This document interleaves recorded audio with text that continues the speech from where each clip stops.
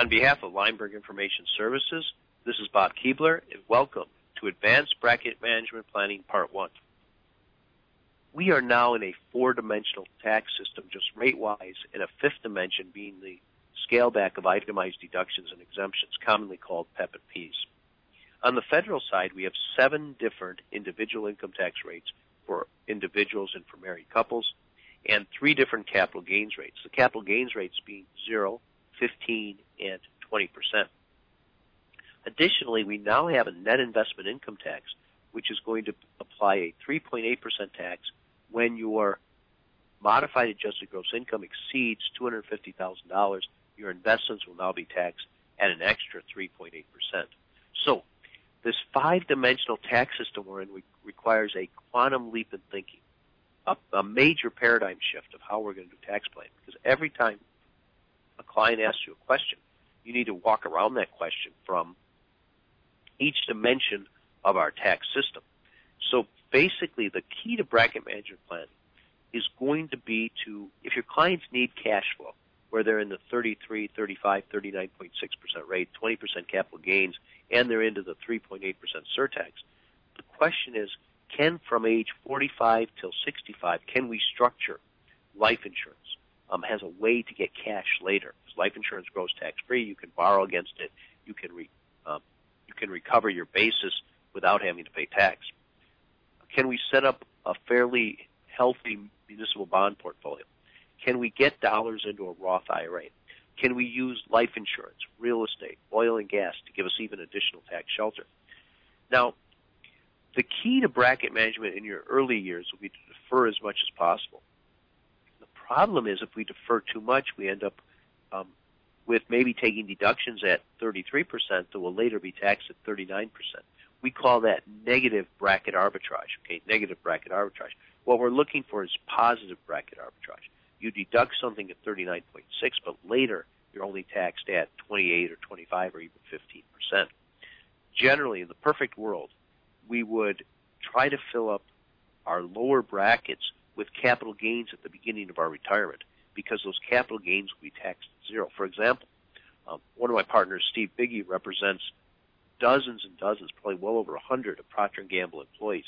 Typically, within the first 5 years after they retire, what transpires is they will sell off Procter & Gamble stock, and they will hardly pay any federal tax at all. Many of them will pay no federal tax, because up until they're in the 25% bracket, there's a 0% capital gains rate. So it's very important to understand that. Now, one of the most powerful charts that I have out on my website is a chart which has 7 baskets, or 7 buckets, and on the far left we have interest income, and on the far right we have Roth IRAs and insurance.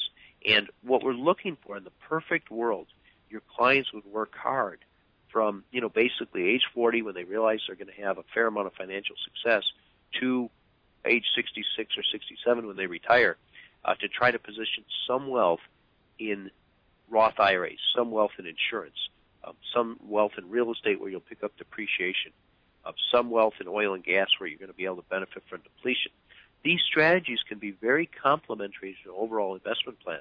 And with these higher rates, what's going to change, and it's going to take some time, but there will be a slow tidal-like shift, basically where for wealthier people, they move away from very heavily taxed tax asset classes like interest income and ordinary dividends to areas like insurance, tax-deferred annuities, real estate, oil and gas, Roth IRAs, where the tax burden will be less, okay? So they're going to move to where the tax burden will be less. Now, we have to watch what happens with the tax system because things can change, but that's where we are right now. Now, so that chart, it's called Tax Asset Classes. It's on my website.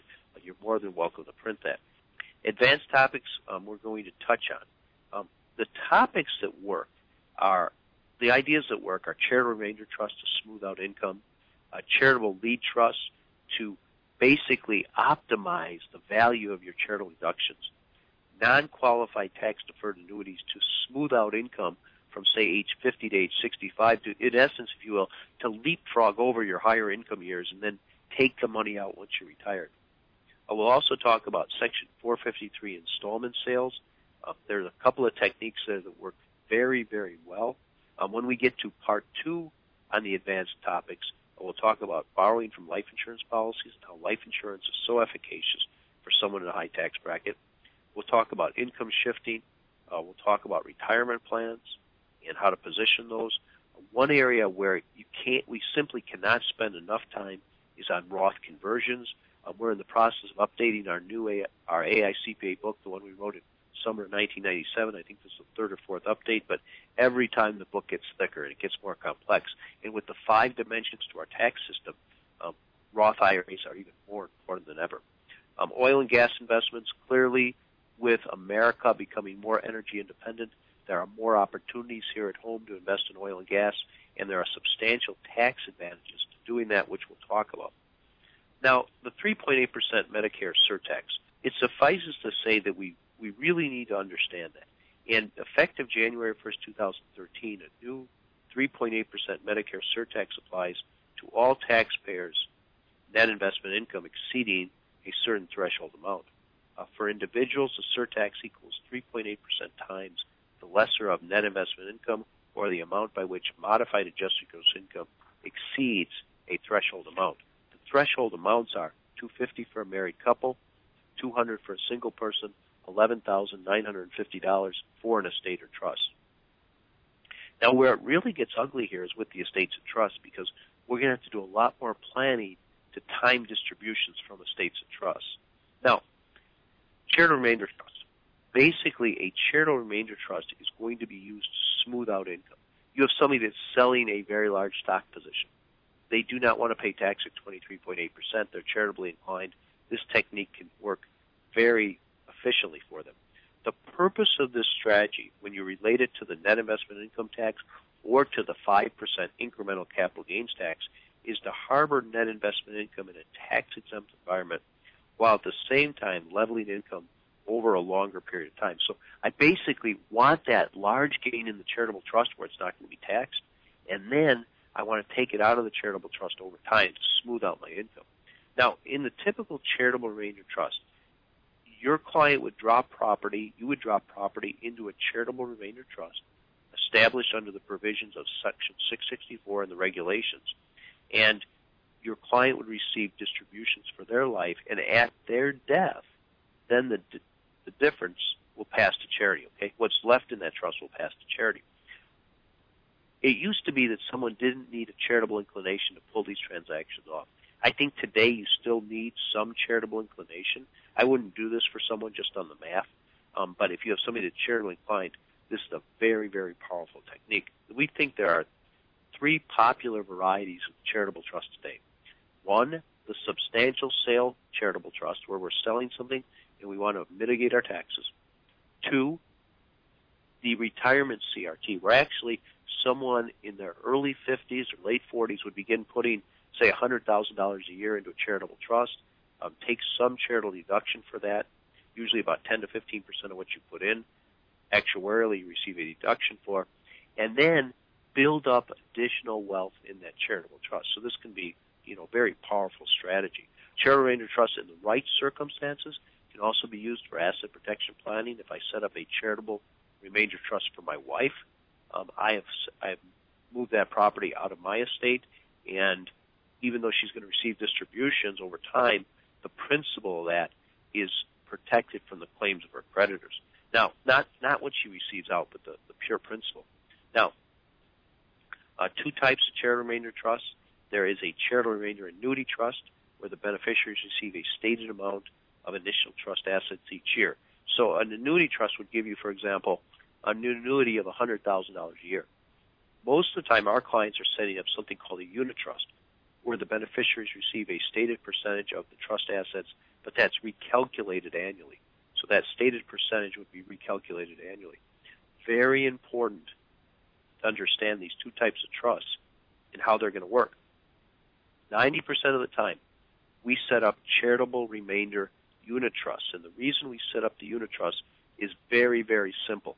We want to be able to put more property in the trust later. We also, if the market goes down in value, we want to be able to flex those payments so the charitable trust doesn't burn out. Now, the other technique, which is going to be very powerful in the world of tax planning going forward will be the charitable lead trust. A charitable lead trust is the opposite of a charitable remainder trust, and it's a split interest trust consisting of an income interest and a remainder interest. During the term of the trust, the income interest is paid out to a named charity, let's say Children's Hospital.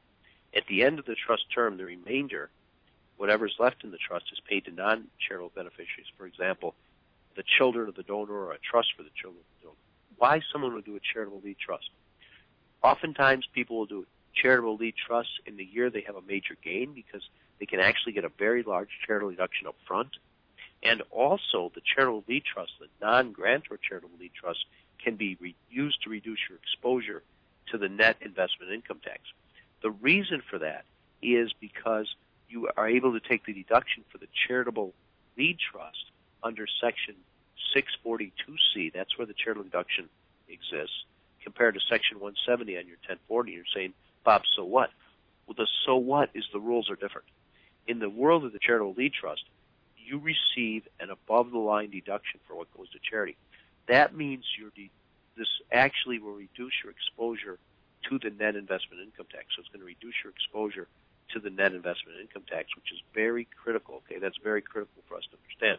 Now, there are two main types of charitable lead trusts: an annuity trust and a unit trust. Rarely does anyone use a charitable lead unit trust. Almost everything is done by the unit trust because that gives you your better transfer tax result. We've covered part one of advanced planning for bracket management. We'll be back in a moment with part two. On behalf of Lineberg Information Services, this has been Bob Keebler discussing advanced bracket management. Thank you for joining us today.